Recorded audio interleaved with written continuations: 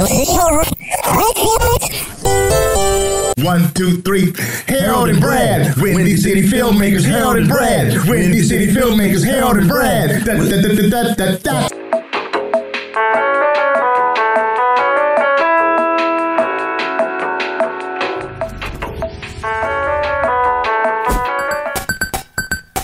Three, 2, 1.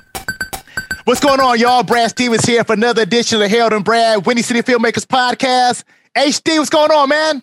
What's up? What's up, B? Glad to be here again. Let's do this, man. Yes, we have a very special guest, my good friend, actor, writer, director, producer, Ron Hanks in the house. What's going on, man? Hey, Brad. Hey, Harold. Thank you so much for having me. Good to see you. Good to see you.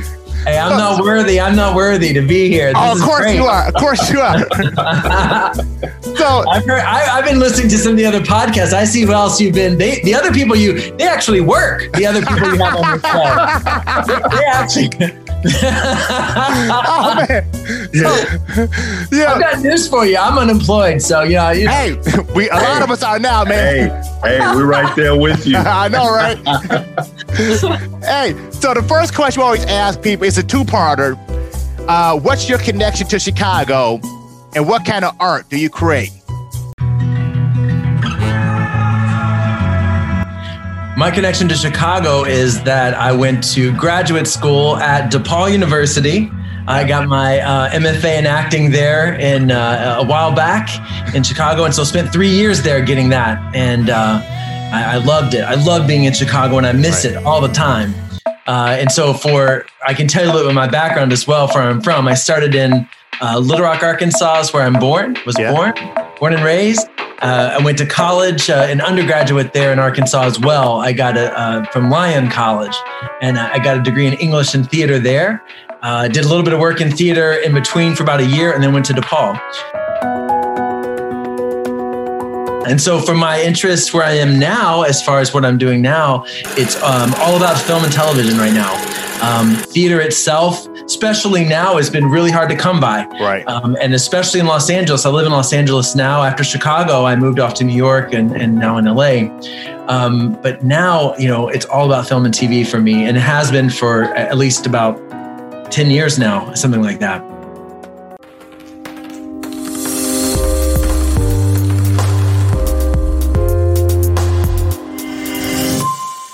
There are a lot of movers and shakers that come from Little Rock, Arkansas. One of my buddies, he came up, and I was selling cars at Solozzi Edelson here in Elmhurst.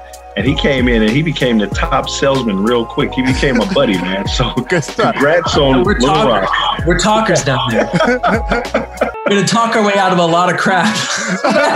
Yeah. So talk about some of the shows that you've done coming out of DePaul or in DePaul as an actor. So for us in DePaul, and this is actually a good segue into what happened with New York. I mean, for some reason, DePaul has a really good children's theater program. And always reaching out and to the community and doing children's theater. And Brad as well was in this case too. He did a lot of these children's theater shows as well. And I was involved with that, and you use a lot of improvisation, you use a lot of movement, you're rolling around on the floor, creating characters. And sometimes it got a bad rap to be in the children's shows, but I loved it. I really did. I loved it. I loved entertaining. So you have to be honest. The kids will call you out on your stuff immediately if you're not honest. And that's one of the reasons that I think I actually landed my first role in New York was because of all the children's theater work in Chicago. I had done an audition for a company called Theater Works in New York, and they do national tours of shows and their equity. And the first audition I go in, they ask me to roll around on the ground. What a troll. They wanted me to be a troll, right? So I'm rolling around doing flips. I didn't hesitate. I didn't have any problems. I was down on the ground, flipping around like an idiot. And they were just doing that slow clap. Like, who is this guy? It was my first audition in New York. And I booked it. I booked a national tour for The Lion, the Witch, and the Wardrobe. I did it for about 6 months. And it was great. I got my equity card that way. But I owe that stuff through the work I was doing in children's theater in DePaul. it really grounded me. It really taught me how important it was to play it as real as possible, even if it was for an audience of kids, even more real for the audience of kids.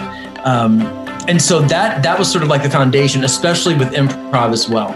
I love improvisation, and I wish I could do it even more now.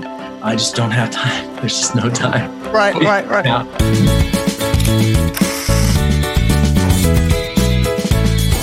You know, that's great. I have a story.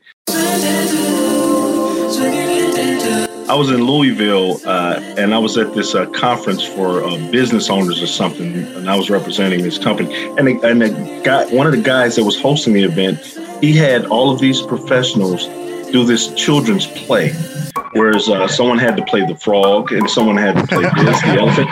And I sat back, with me being an actor, I was like, I'm just going to let whoever wants to be it. No one raised their hands, and I was like, well, I'll be the frog. And so I was leaping around, goofy like. It got me cast in A Raisin Sun at Actors Theater. Yeah. It's crazy. Along those lines, like, you know, going through the theaters, well, I guess a lot of acting programs, we did a lot of rolling around on the floor with different classes and stuff like that. So what is the importance to you? How important is training of any kind in terms of being an actor? How important has the training been to you in terms of actually working the real world, so to speak? Well, first of all, going back to the floor stuff, I know for a fact I've been in classes with you, Brad, and I've looked over at you. You looked over at me, and I'm going to cuss here, but you say, what in the hell are we doing? What are we doing? We're full-grown men rolling around like idiots, right? Like, right. But it's because of that very permission that a program like that gave us to say, you've got to get down there and be stupid. You've got to go find out who you are. You've got to explore all the limits that your physicality can bring to a role for us to even be the artists that we are today. And we had to remove this inhibition that we've been taught our whole lives of sit in this chair and hold your pen this way, hold your paper this way, and don't get out of line, right? They will keep everybody in line.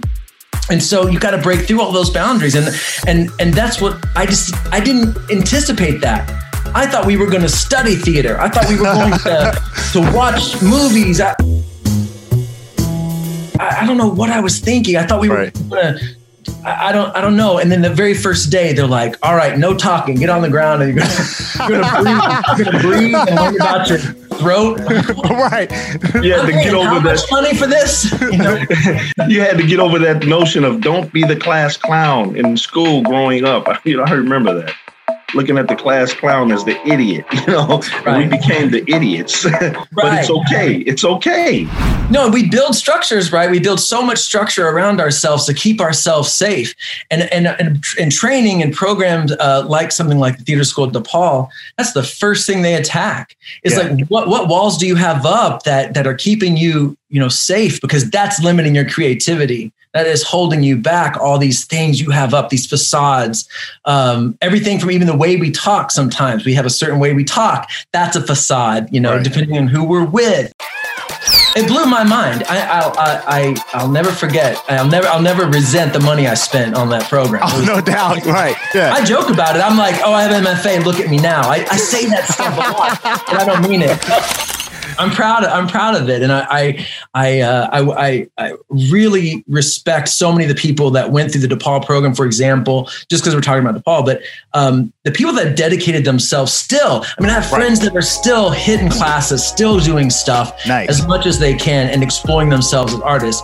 I've decided to explore myself as a father because now I have a kid. Good now stuff. Congrats. Congratulations. Yeah. I have a 1-year-old now, and now it's like taking a whole new realm to learn about life through his eyes.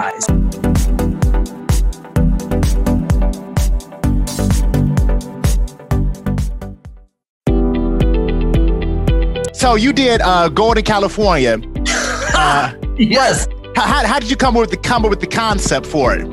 All right. So Golden, California is not a serious program, right? Okay, it is right. an improvised travel show where we actually go to places like the Golden Gate Bridge. Right. And I try to limit people's inhibitions by we created this character that has this Southern accent. He talks like this, and he's very excited to be everywhere you want to be. We're at the Golden Gate Bridge, boys. Come on. Right. I know, Brad, you're so tall, you can stand up there and paint that thing green and red. But anyway, we created this character that was a fool, right? Right. So anybody that we actually talked to, any characters that we talked to, even if they were crazy themselves, some of them were, that they were normal. And so I love that juxtaposition. When you watch travel shows, the travel host is always like Anthony Bourdain. Right. They're always this expert that are going to a situation, right? And they bring this expertise of either food knowledge or history knowledge or art knowledge. I love Rick Steves. We love the characters based a lot on Huell Howser, who was a big he had a travel show in California for years called California's Gold.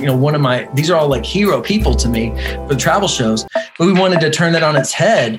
And my friend Morgan Steele approached me with this idea, and I fell in love with it instantly because we still were in the places. We were looking at these beautiful places and putting things on their head, and turning it around and exploring things in a different way. And it was so much fun. You got to watch the show. It's on Amazon Prime, all 3 seasons. Good stuff. A good plug, a good segue for Awesome. that plug. 24 episodes are on there, and we actually really are in these places we go to. Wow, you really donated some time to get 24 episodes. I mean, that's work. So you've been doing the thing, making stuff happen for yourself, moving and shaking, moving mountains.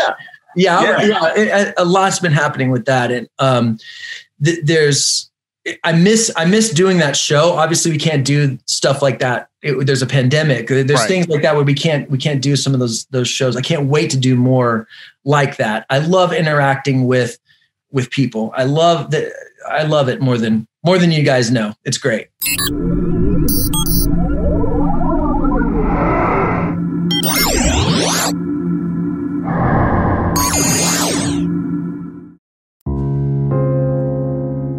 So how important is it along those lines? Because in terms of being an artist, how important is it to create your own content? How important has that been?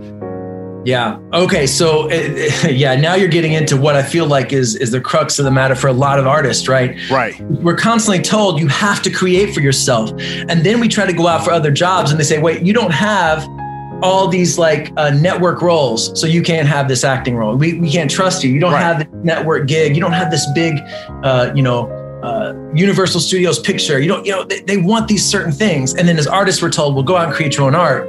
You're going to build up to that. Right. So what do? I think at the end of the day, you have to create roles that speak to who you are. No doubt. That speak to your life experience. There is only one Brad Stevens. There is only one Harold Dennis. There's only one Ron. There's only us. Right. We only bring to it what we have. We all have these unique experiences. And the more we explore and we dive, I'm a white guy. Do you know how few people want to hear from me right now? Nobody wants to hear from me. I'm not complaining about it either. Oh my God. Right. And I'm straight with a kid. Jeez, how boring, right? But like we used to say, you don't know me. Like you don't know me. You don't know nothing about me. I have to keep trying. I have to keep putting my stories out there. Right. If you really, we talk about this a lot. Like once you start putting your stories out there, you're going to try to empower other people. You're going to try to empower people who don't have power. You're going to try to give them the power to express themselves. You're going to inspire other people to express themselves. And that's what we have to keep doing. We have to keep giving other people a platform. Nice.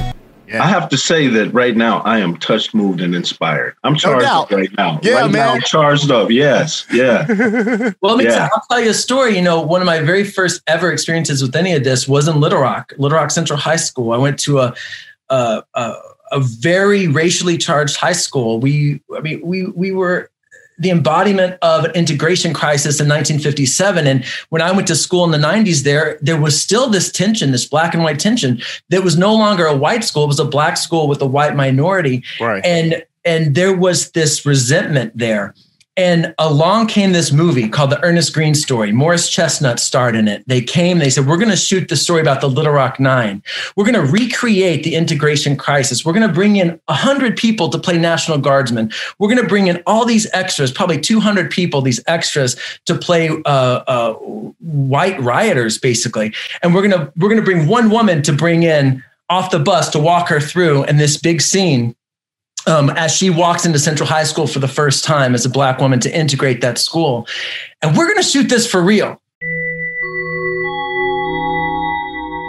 And right. it was this amazing moment to bring as like a 10th or 11th grader to get to be in this movie of how I was transported in time in that moment when the director said action. It was a Disney movie. It was like a Disney made for TV film.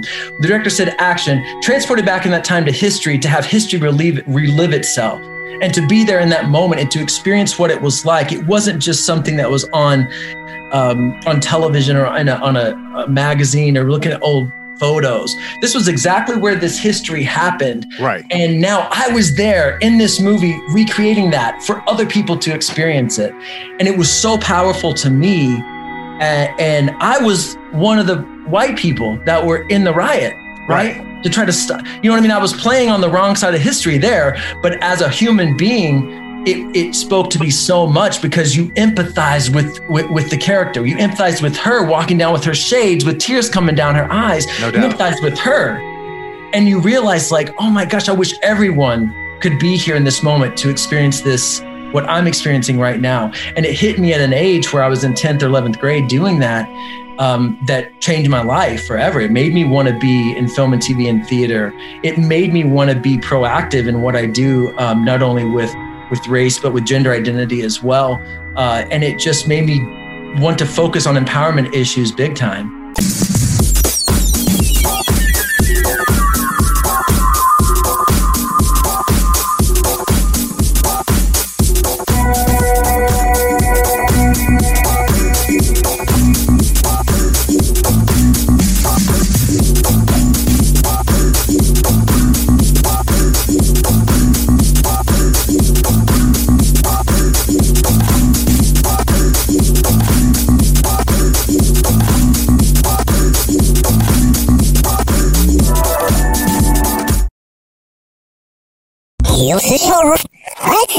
Oh la la. Yeah.